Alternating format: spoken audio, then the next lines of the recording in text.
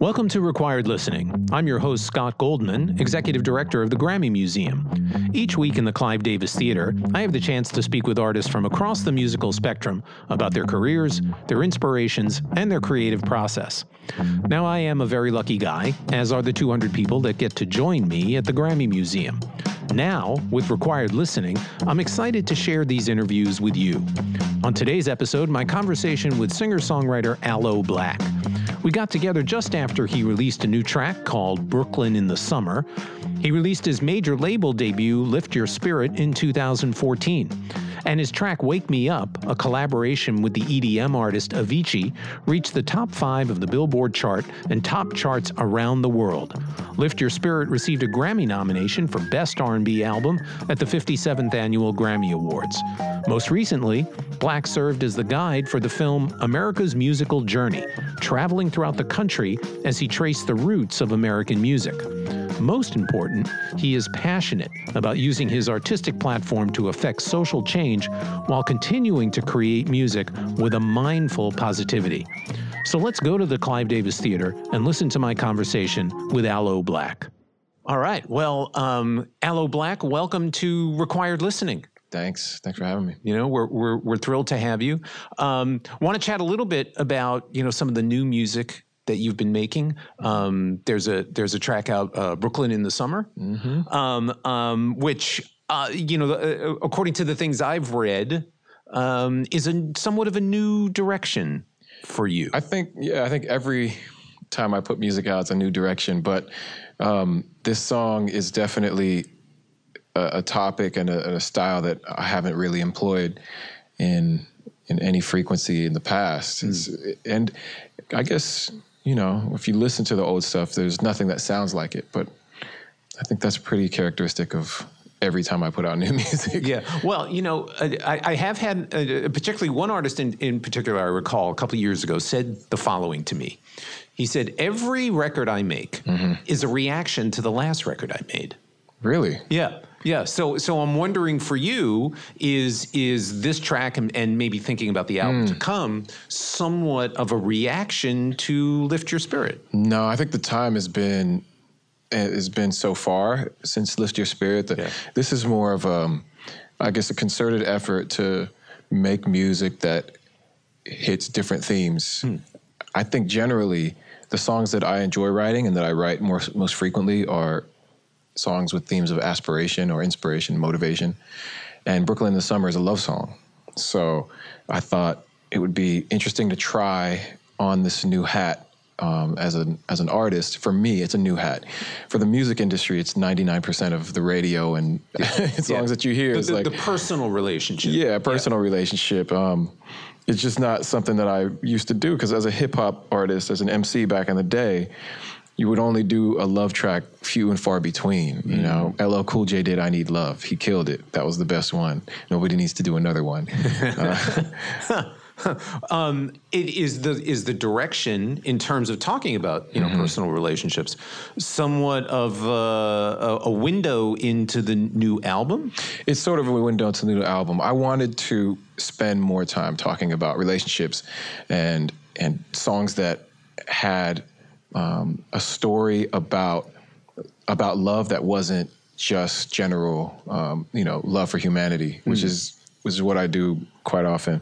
I wanted to be more specific about romantic relationships, and this is, just for me. I look at my contemporaries and think about the songs that I've made that have become hits, and they've all been other than romantic topics. I figure I could probably sell a few songs with a romantic topic. But aside from the business, it was just, I'm married. I'm married and I have kids and I have love in my life, and I wanted to express this side of my artistry. Does it require a different kind of songwriting? It does. A different kind of headspace? It does require a different headspace and different songwriting, especially when you're not used to it. I can be open about a lot of things in my music. The one thing I never was open about, and I have to learn to be open about, is, my relationships, my personal relationships. So I think I cheated a little bit, especially with Brooklyn in the Summer. I borrowed someone else's relationship. I collaborate a lot on this new album, and this song was co-written with Jay Stolar, who's a brilliant songwriter and singer. But this is Brooklyn in the Summer is his love story. I just helped to write, edit it and write the bridge and kind of make it come to life. Yeah, sonically, it's got a terrific energy. Yeah. To it, and I'm wondering if that too, just thinking about the sound of the song, is a different direction. Yeah, I mean, sonically, it's much more of a pop sound and polished sound than I'm used to. When in the past, at my first solo album, Shine Through, I was just kind of making a mixture of all different genres and sounds and styles, but I wanted it to be gritty in it, so it had grit in it. And then the Good Things album was throwback soul, so it by its own nature, it had to have some grit. And then Lift Your Spirit was this kind of mixture of the sonic fidelity of hip hop, the musicality of soul music, and folk soul vocal on top. But I didn't really push for pop.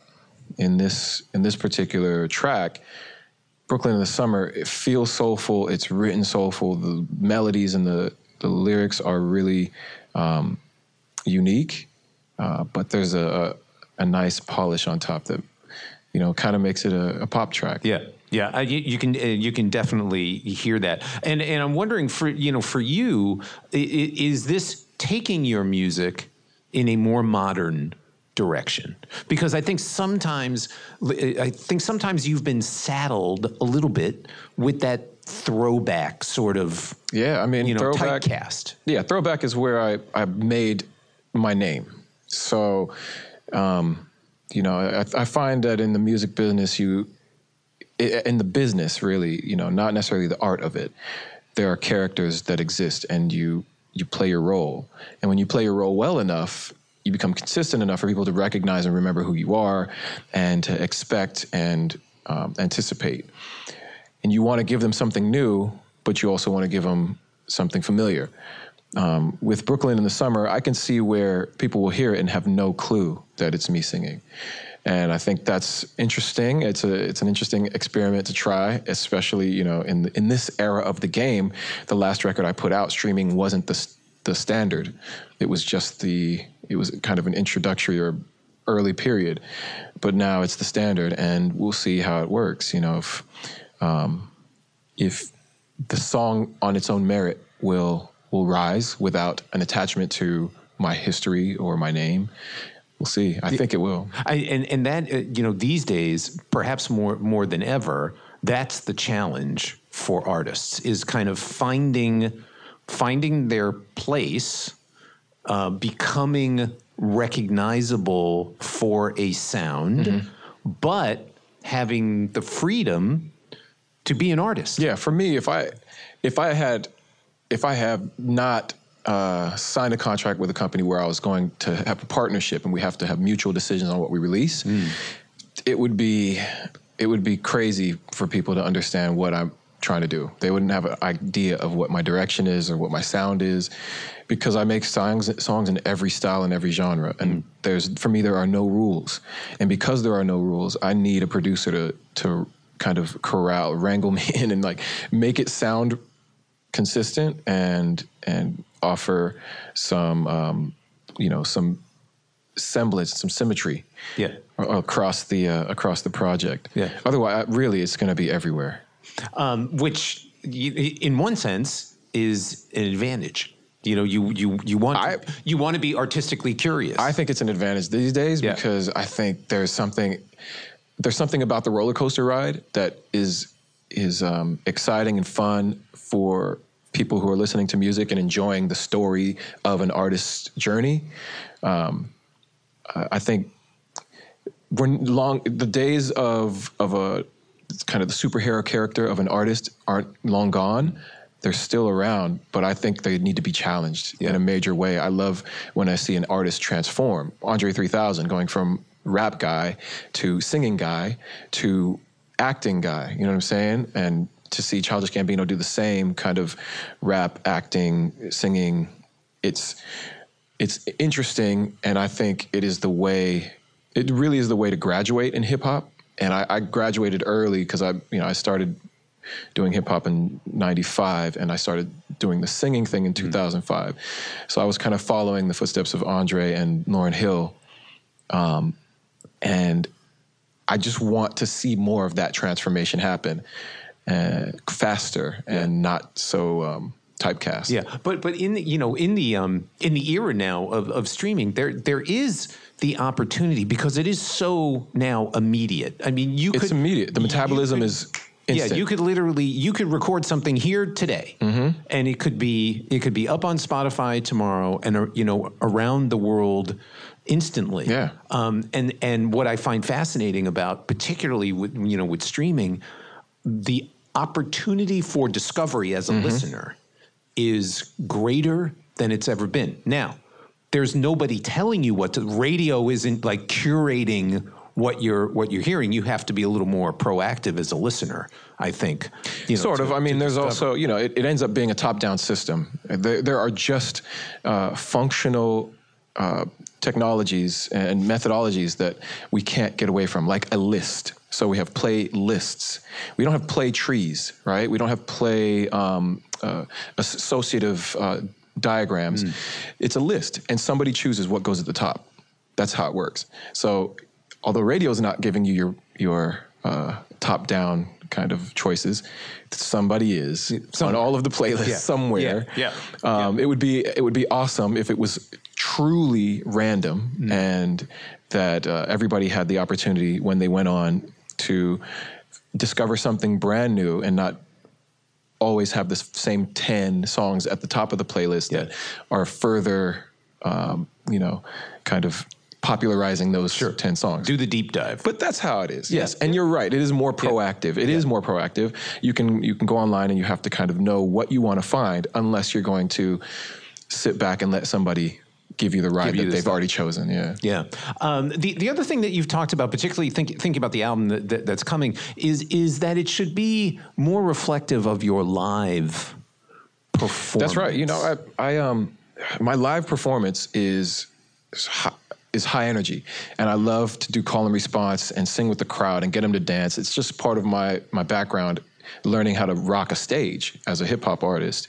So when I started singing, I was like, well, I don't want to do boring slow songs. I don't, that's not fun for a show. And I'm still learning to become comfortable with that. And I do it well when it's like me and an acoustic performance with my guitarist or my pianist, and it's a sit down audience, and I get to just talk to people and keep it real comfortable and relaxed.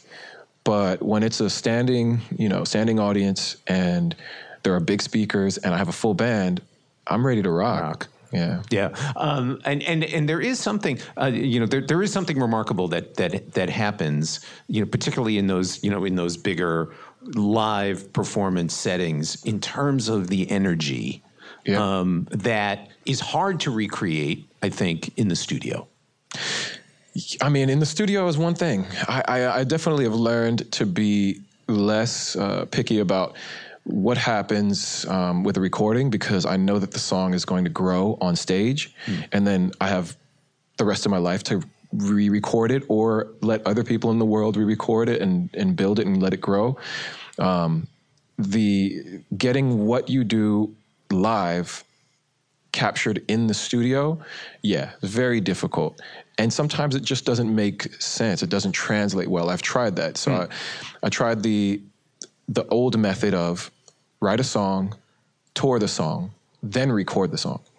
And when we recorded the songs, they just didn't feel right on record. Yeah. And I'm sure it works for other people. It just didn't work for me. Yeah. Well, unfortunately, a lot of times the studio can be kind of a cold, sort of sterile environment. You don't feel. It doesn't have the same energy. I think there are artists who have the ability to put themselves into that mind state so that they can get the stage performance in the studio. And then there are artists who cannot alter their mind state at all. They're always on. just always on. So it's going to be that performance. Right. Right. I'm different. I'm a very relaxed kind of guy. When I'm on stage, there's definitely the live energy character. I can turn it on in the studio. It's just not going to be the same. Yeah, yeah.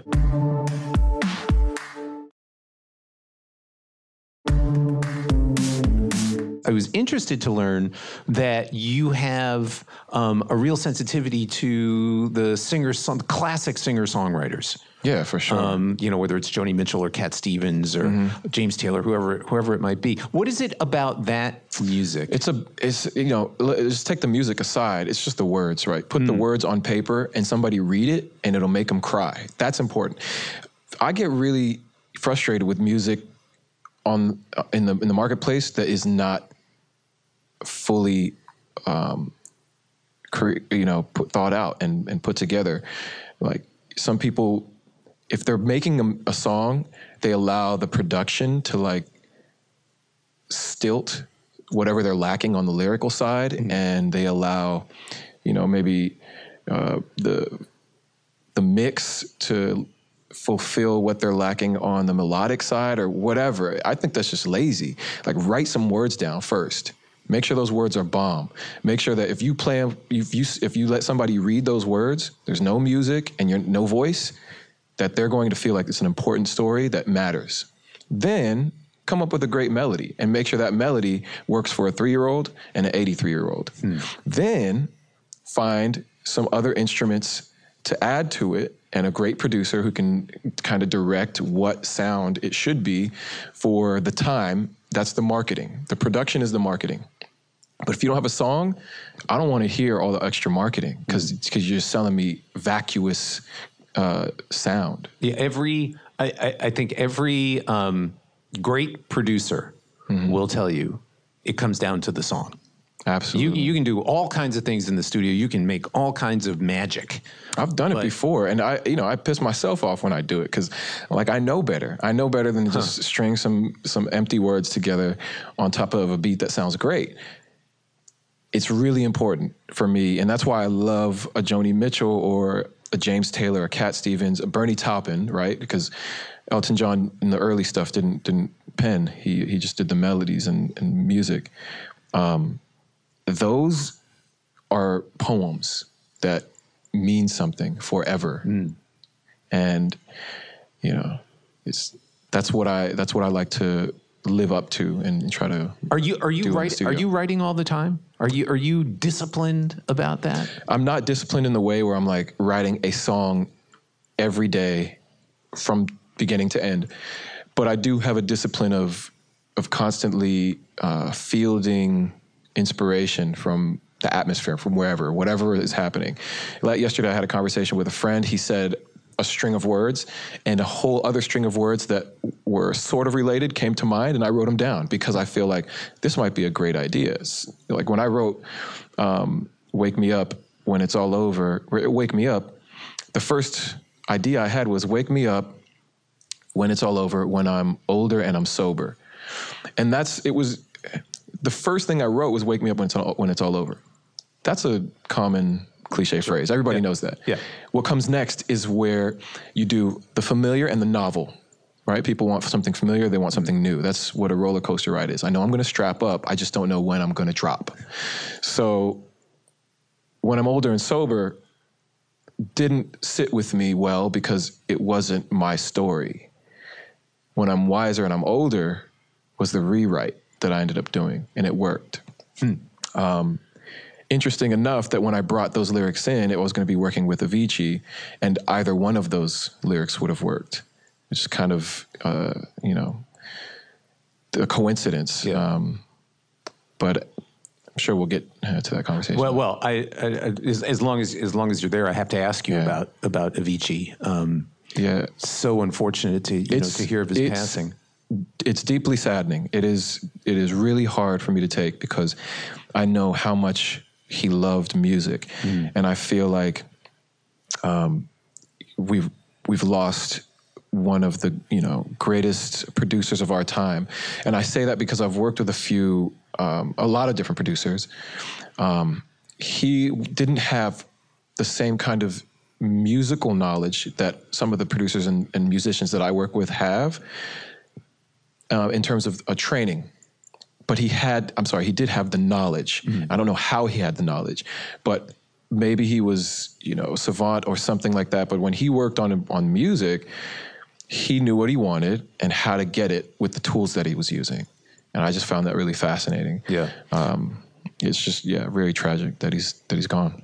I read that you had something like 40 songs kind of ready to go or in some stage. Yeah, in some stage, right. For the album. So the question becomes, how do you choose what ends up on the record? Do you have criteria? Is it thematic? Is it sonic? Or is it just a gut thing? Well, okay, so I can't take the businessman out of me. Oh, okay. I've always done it from the beginning of my career, like handled all my business, and then even after university, I went to go work in corporate America. So there's like this business guy who's like, okay, what's going to be the best package to put into the marketplace? And so I'm always thinking in that way, and that's sometimes how I choose the songs. And that's definitely works with the record label. Record label wants like 4 songs that are going to be no-brainer. These are, they have artistic merit, but they also will work in the marketplace. And then the rest of the songs, I just kind of choose which ones I like that can round out an album. And because I want to have a theme of more of the romantic and love topic on this album, I'm going to choose the songs that lean in that way rather than the songs that lean toward inspiration, motivation, aspiration. Yeah. You've mentioned a couple times, being in partnership, with a record label. Yeah. And I've talked to many artists for whom that sort of cuts both ways. You seem to have a very good, very grounded perspective of what it means to be in business with a major record label. Yeah, I mean, it's business. Yeah, you sign a contract, it's an agreement. It's your word. So you just hope that both sides will keep the word. And that's how you operate based on that trust. Yeah. One of the things that seems to be happening across whether it's hip hop or pop is, the idea of artists, and particularly at the shall we say, inspiration of a record label, going into the studio with multiple producers, multiple writers, and one man's opinion, making music by committee. In effect, that seems to be what's happening. Has that ever been suggested to you? No. It's not suggested. It's just the modus operandi. That's just the way. That's the way I found it to be in this more recent iteration of my career.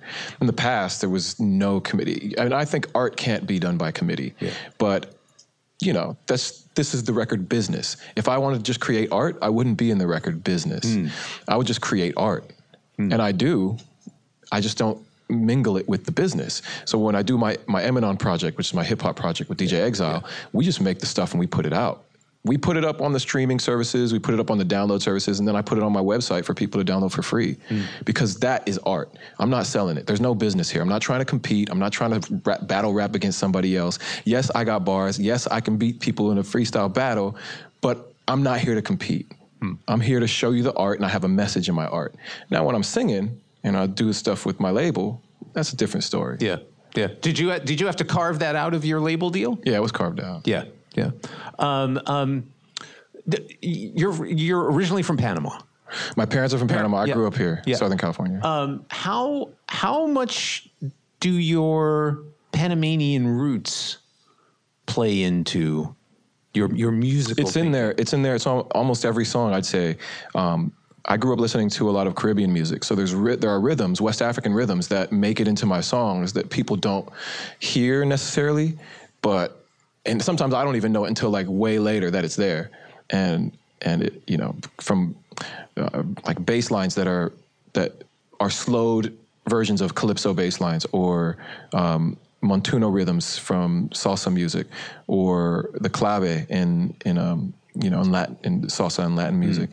All these things will make it in, and then there's a certain particular kind of way that I was employing in this process of the album that mimicked the crooning style of a salsero, like the way that salsa singers sing. There's a very particular style that's from like the early 70s and early era of salsa, which is a derivative of son. And I wanted to use it because it felt so good. It felt so home. It felt so natural to me. I don't know if any of that's going to make the album. Yeah. But these songs are written and they'll come out at some point.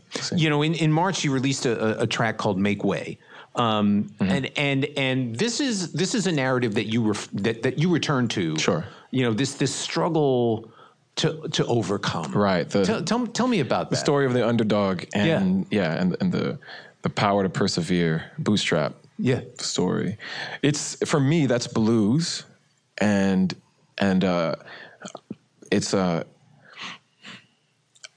I don't know. It's just something that it comes naturally to write, and it feels like maybe if I'm gonna try to explain it, I would say I'm channeling my family's story. It's channeling the story of my parents coming from Panama to make a better life in the U.S., channeling the story of their grandparents moving from the Caribbean to Panama to build the canal and find work.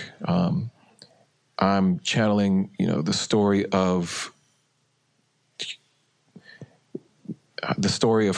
hardship, and I think it's that tension of the challenge of success versus defeat that I'm interested in. Well, and it's, for anyone trying to make their way, that's the central part of life, quite frankly, is it is finding your way, making your mark. It is. I think definitely it's definitely a Western ideology, and I'm perfectly suited for it growing up here. Yeah. In the song, are you encouraging yourself as well as you're encouraging others? The song is more about self-encouragement. Yeah. The lyric is "Make way, I'm coming through." Yeah. Not for nothing. It was written with the intention of being this kind of motivational song, a song that will be impactful for moments when people need a cheerleader, a coach. And maybe that's what I am in the end, is like a motivational singer instead of a motivational speaker.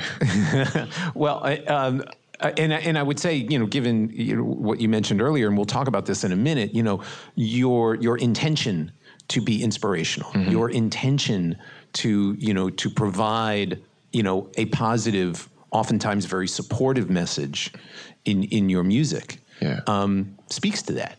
It speaks to where you are as a person. Yeah, I think it's hard for me to describe. I just do it because it really does come naturally to me. It's normal. It's the way I feel. It's the way I think. I have this, overwhelming sense of calm and confidence, and I love to use that in my music. It's hard to do that and make it sound good if you're just completely overconfident. I usually wait for the chorus to get there, and I use the verses to show that there's doubt and that there's something to overcome, and to show some self-deprecation, and also to show some humanity. In the first lyric of "The Man," I wrote, "I believe every lie that I ever told." And it sounded, at the time I was writing it, it just sounded like a cool thing to say. But then as I dig deeper in it and really think about it, it feels like, a sentiment that everybody can resonate with. From a philosophical side, if we just parse it logically, it makes sense. Yeah. Of course you believe every lie you ever told. It wasn't a lie. It was the truth to you. Yeah. But then there are times where you really know better, but you force yourself to believe or to act in a certain way because insecurity, safety, all of the, the issues that may affect your psyche. Do you often do just in this case? Do songs, even perhaps months, years after you've written them, change? Do they reveal something, just as you were just saying, something different? Wow. Yes, they do when other people tell me. Sometimes lyrics that I write can be heard in a different way, and it creates an entirely new meaning, but a very relevant meaning. It's like my daughter's name is Mandela. I wanted to name her Mandala. I wanted to name her the Sanskrit word that, describes a circle, spiritual design. And my wife thought I was saying Mandela, and I thought, you know what? Even better. We have both. Yeah. And it makes so much sense. And I find that in lyrics too, when people mishear the lyric, it makes it even more rich.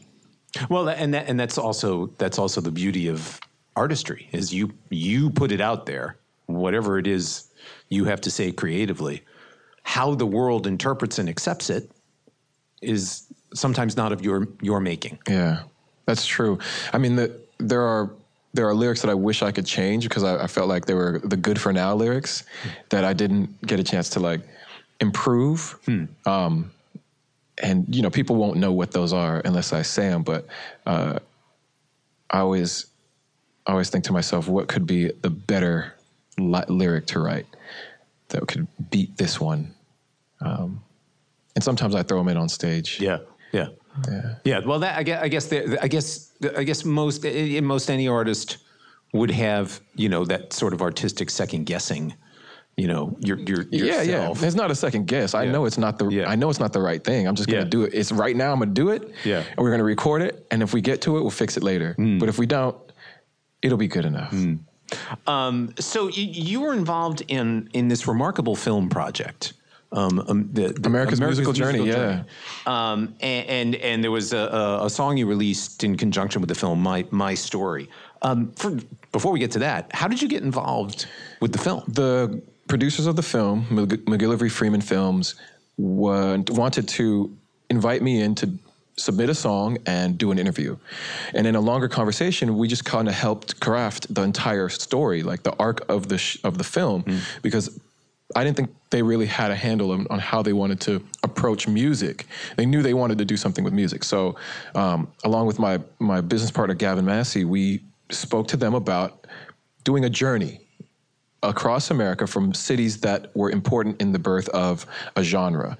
And all of the major genres of the world were born here in the U.S. So that was the discussion we had, and I ended up winning the opportunity to be the featured artist taking that journey. And quite a journey. I mean, you went... from New Orleans to experience jazz, up the Mississippi River to Memphis to talk about blues and rock, further up the Mississippi River to Chicago, then jazz again. I spoke with Ramsey Lewis, and then we went to New York to talk about hip hop, and Nashville to talk about country. Went to Miami to talk about the Miami Sound with Gloria Estefan. Yeah, so you're doing my job. Basically. Yeah. I got the chance to interview some of my heroes. That was awesome. Yeah, talk a little bit. I read you, particularly Ramsey Lewis. Yeah, Ramsey Lewis was a great meeting. I had his records and I sampled from him, and I had a chance to actually sit down and meet him and talk about his upbringing and how he made music. But one of the things that really touched me was the story that he told about Maurice White. I'm a huge fan of Earth, Wind & Fire, and I didn't really know the backstory. And I think there's a autobiography that I need to read. I think Maurice put one out that I'll get. But Ramsey Lewis told me about how Maurice was this very shy and quiet drummer that would hide behind his cymbals. He would tilt his cymbals so the audience couldn't see him. So he devised some way to like bring Maurice out of his shell. And he gave him a kalimba and asked him to do a kalimba solo in the middle of a song. So Maurice would do the kalimba solo behind the cymbals on his throne, behind the drums. And then over time, he got more confident. He would stand up and do the solo. And then he'd move to the front of the stage, to the microphone to do the solo. And once he, I think, built up enough confidence, he just quit the band. He told Ramsey, I'm going to LA, I'm going to start a band with my brother. And they started Earth, Wind & Fire. And I think that's a beautiful story because I love the way that Ramsey tells it because, of course, he makes himself the causal agent. And I think that's fine. I think he should, as he should. Yeah. He was a mentor. He was a big brother. He was an inspiration to Maurice. And I wonder what would have happened if that kalimba didn't exist. That's really the question. And I love that, one hero passed the torch down to another hero. Yeah.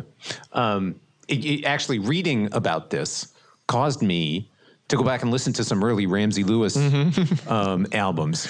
And I think sometimes his artistry gets lost a little bit. Yeah. And there was one from 1969. It was a live record, and it was terrific. It's just terrific. So thank you for tipping me back to that. I was happy to do that. I got a chance to talk to Gloria Estefan, and like one of those moments in the studio, she was listening to the song that I was writing, inspired by The Trip, called My Story, and it was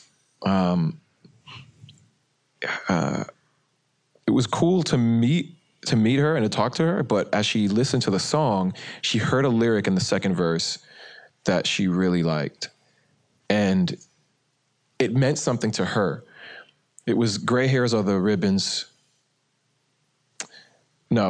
trophies for a game of life well played. And the wrinkles are ribbons for the progress that I've made. And she, I think it made sense to her because of her age, right? Sure. And she was like, oh, that's awesome. So I ended up taking that lyric from the second verse and I just put it at the top of the song. I opened the song with it in the final recording. Almost as a thank you, a nod to her, but also as a nod to all of my heroes, because if it resonated with her and all of my heroes are of age, then I think my story is in part inspired by my heroes. And that line is just a terrific entry point into that song. Yeah, it's fantastic. I also understand that Louis Armstrong and some of the things you learned about him were inspiring.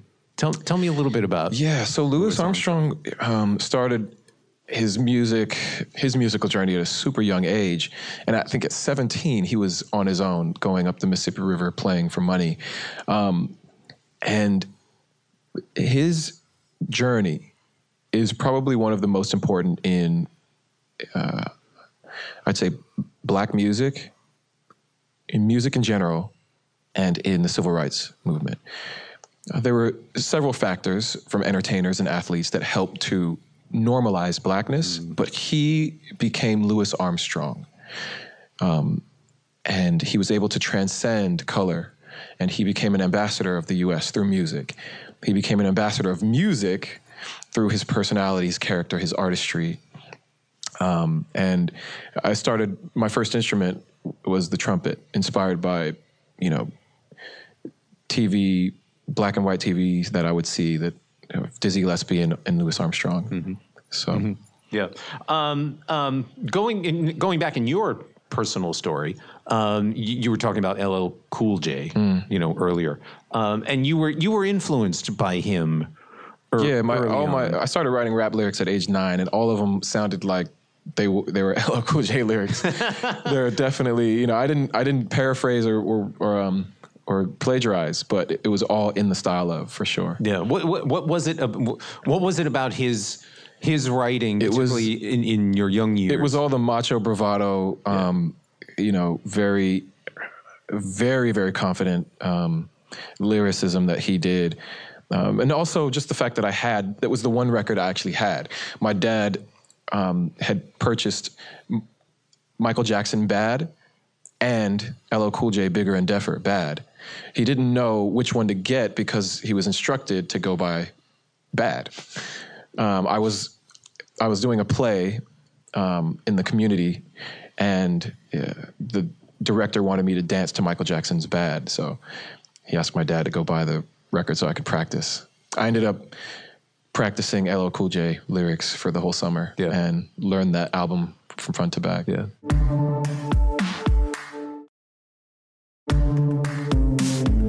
We were talking earlier about, the importance of being, having positive messages in your music.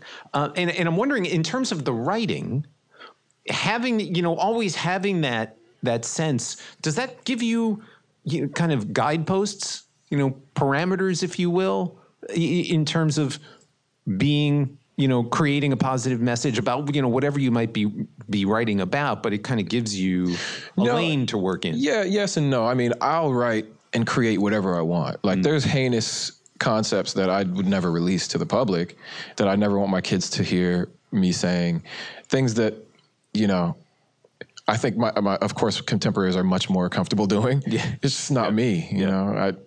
It's not my character, and it's not something that I feel like is uplifting humanity. So my goal is to use my music and my artistry, my personality, my character, my interviews to uplift humanity.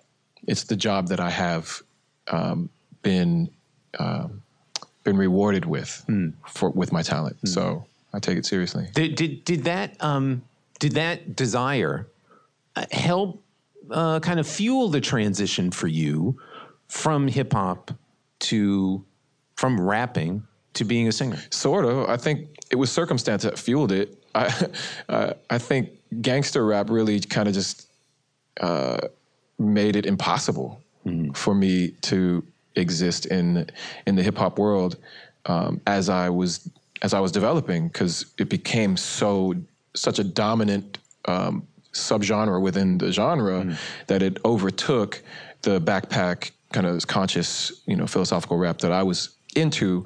Plus, I was just getting into more headier stuff and more interested in different emotions than kind of the monotony of hip hop. So, it's interesting to see how the world is experiencing hip hop now, and kind of who the luminaries are.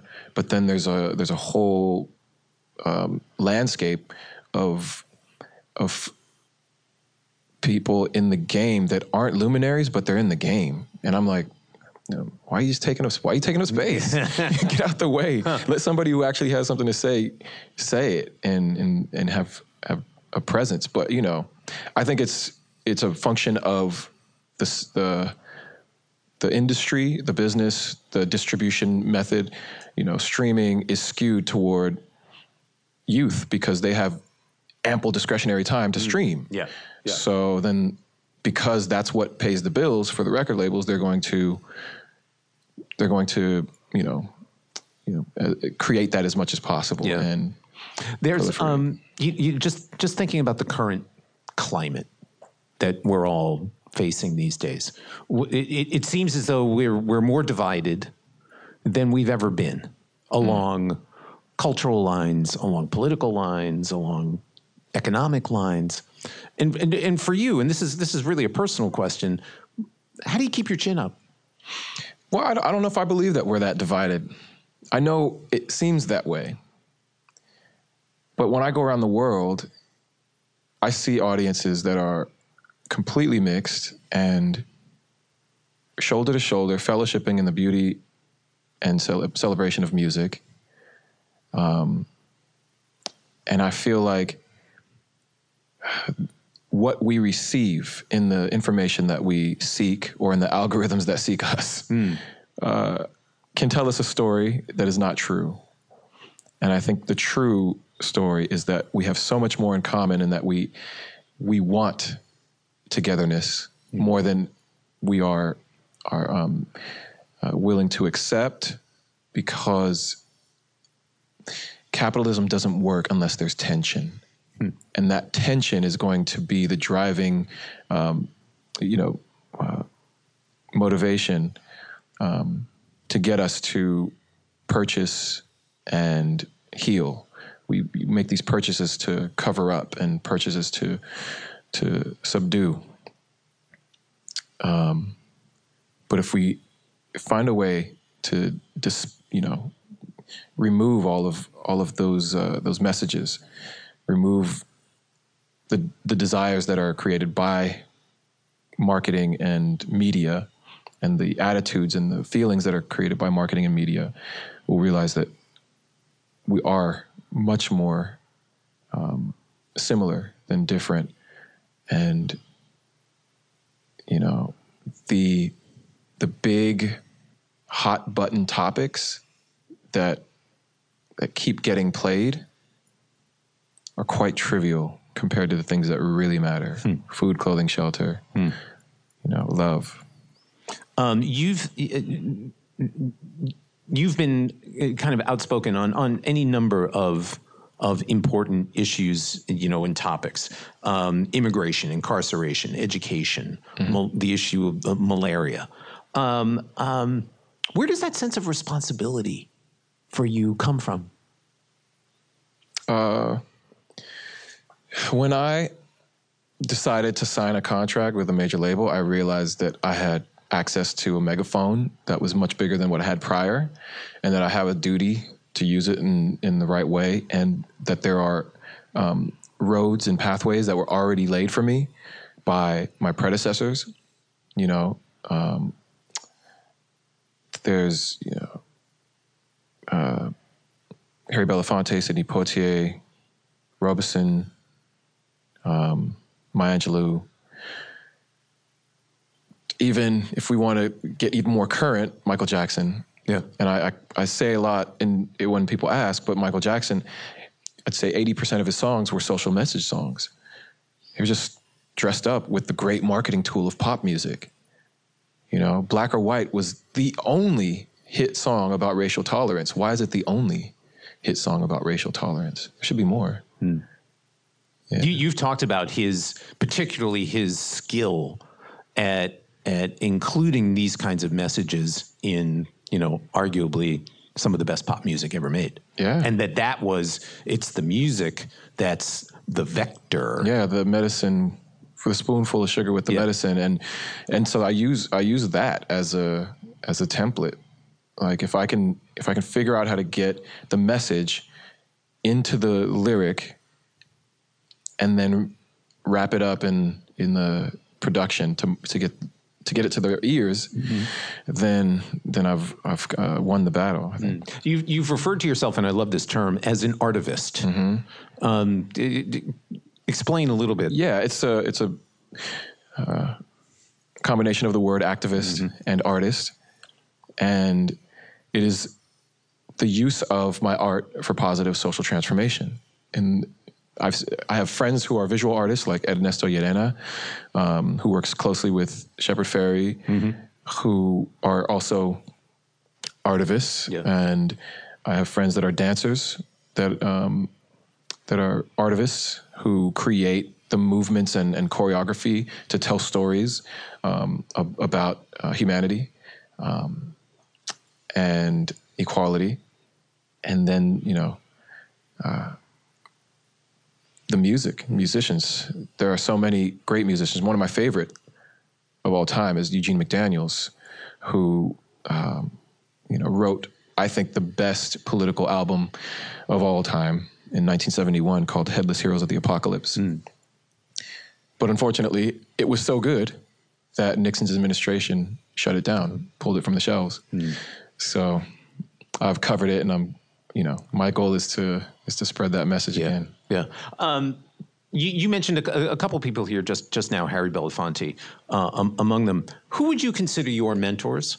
People who have offered good advice, encouragement, mentorship. I wouldn't say that there's any one person that I've sat with and had mentorship on a regular basis, but I glean from folks like Harry Belafonte and the words of Nelson Mandela, Mahatma Gandhi, the words of Martin Luther King. These are,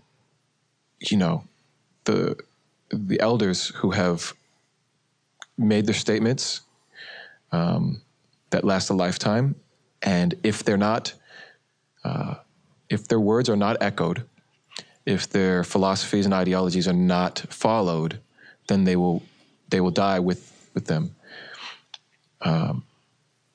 Because I have this megaphone, I have to use it to further those ideologies and those words, because those are the ones that hold true. And to be a point of difference in the marketplace, to be the counterpoint when things are skewed a little bit dark and depressed and violent or misogynistic. I heard a lyric on the radio once that was "Live fast, die young." And I thought to myself, the person saying this doesn't really mean it. But when they say it, they offer everyone else an opportunity to say it 100 times, because those words become a mantra that you sing. Now, everything that comes into your body and your mind you're consuming becomes part of you in some way. Hopefully you're strong enough to reject the pragmatic side of the message, and it's just theory. I don't have faith that everybody is strong enough for that, especially teenagers who are trying to develop their sense of self. So I decided I wanted to write a song that was the counterpoint to that. And if I can get the right marketing around it, the right production and everything, then it would serve as counterpoint and hopefully become a bigger message of not wanting to live fast and die young. Your father spent 30 years in the Marines. Yeah. And I was reading that he always felt as though even whether he was on duty or in active service, when he went out wherever, whether it was here or overseas, he represented the United States. Yeah. And I'm wondering, first of all, did he pass that sense on to you? He did. He definitely passed the sense on to me that I'm an ambassador of this country when I'm outside of the country. And, I understand the sentiment. I agree with it. I take it a step further and say, I'm a global citizen. I'm an ambassador of humanity. My job is to show what we can be in when we're being, good to other people. And it has to be thorough.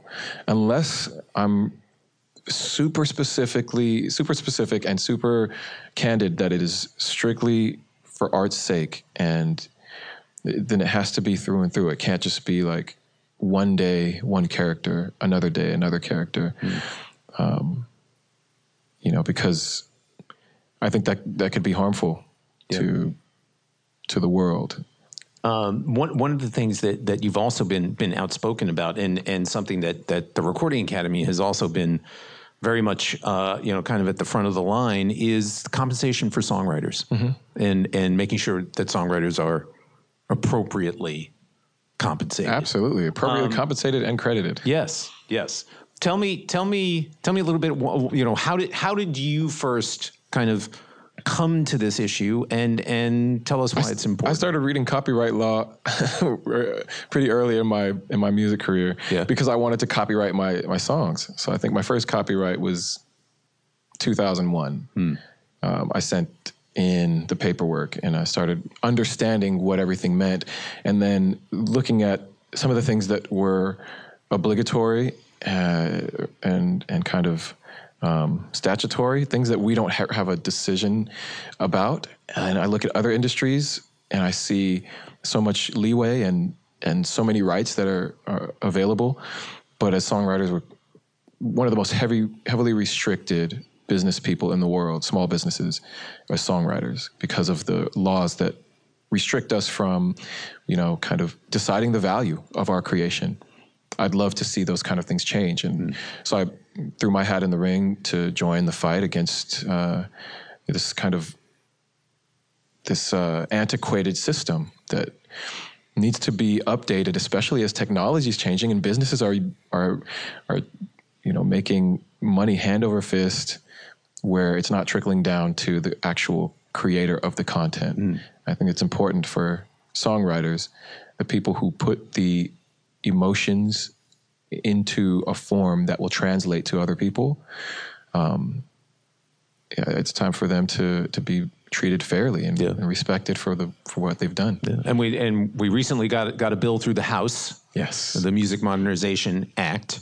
Got some work to do in the Senate, but unanimously passed. Yeah, it would be hard. It would be hard to think that it would not pass in the Senate if it passed unanimously in the House. Yeah.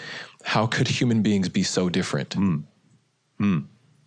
I don't think human beings will be so different. Yeah. Well, I'm hopeful. Corporations, on the other hand, different story. Yeah, different story. Last question. I've read of your personal aspiration to be a member of the Songwriters Hall of Fame. Oh yeah, that's I've made the goal to be on my best behavior when it comes to songwriting, because you can't get to Songwriters Hall of Fame by just writing hits. There are plenty of people with a lot of hits that'll never get there because their hits didn't have the real merit of songwriting. And so if I don't make it there, at least I know that everything that I did was with the intention of getting there. So there was no fluff. Well, we couldn't be more pleased that you took the time to join us on Required Listening. The new track is called Brooklyn in the Summer. Does the album have a name yet or no? The album doesn't have a name, and I've never done a self-titled album, so who knows? All right. Maybe time. All right. Well, we'll look for that later this year. Aloe Blacc, thank you so much. Thank you. Nothing describes Aloe Blacc better than the term artivist. This is truly a thoughtful artist and songwriter, and I'm excited to hear his new album when it comes out later this year. For now, check out tracks like My Story or Brooklyn in the Summer to get a sense of his current musical state of mind. For fun, I'd say go back and listen to Ramsey Lewis's 1969 album Another Voyage. It might just give you a sense as to why Aloe finds Ramsey Lewis so compelling. And that's your Required Listening for today. We've got fresh episodes coming to you every Thursday.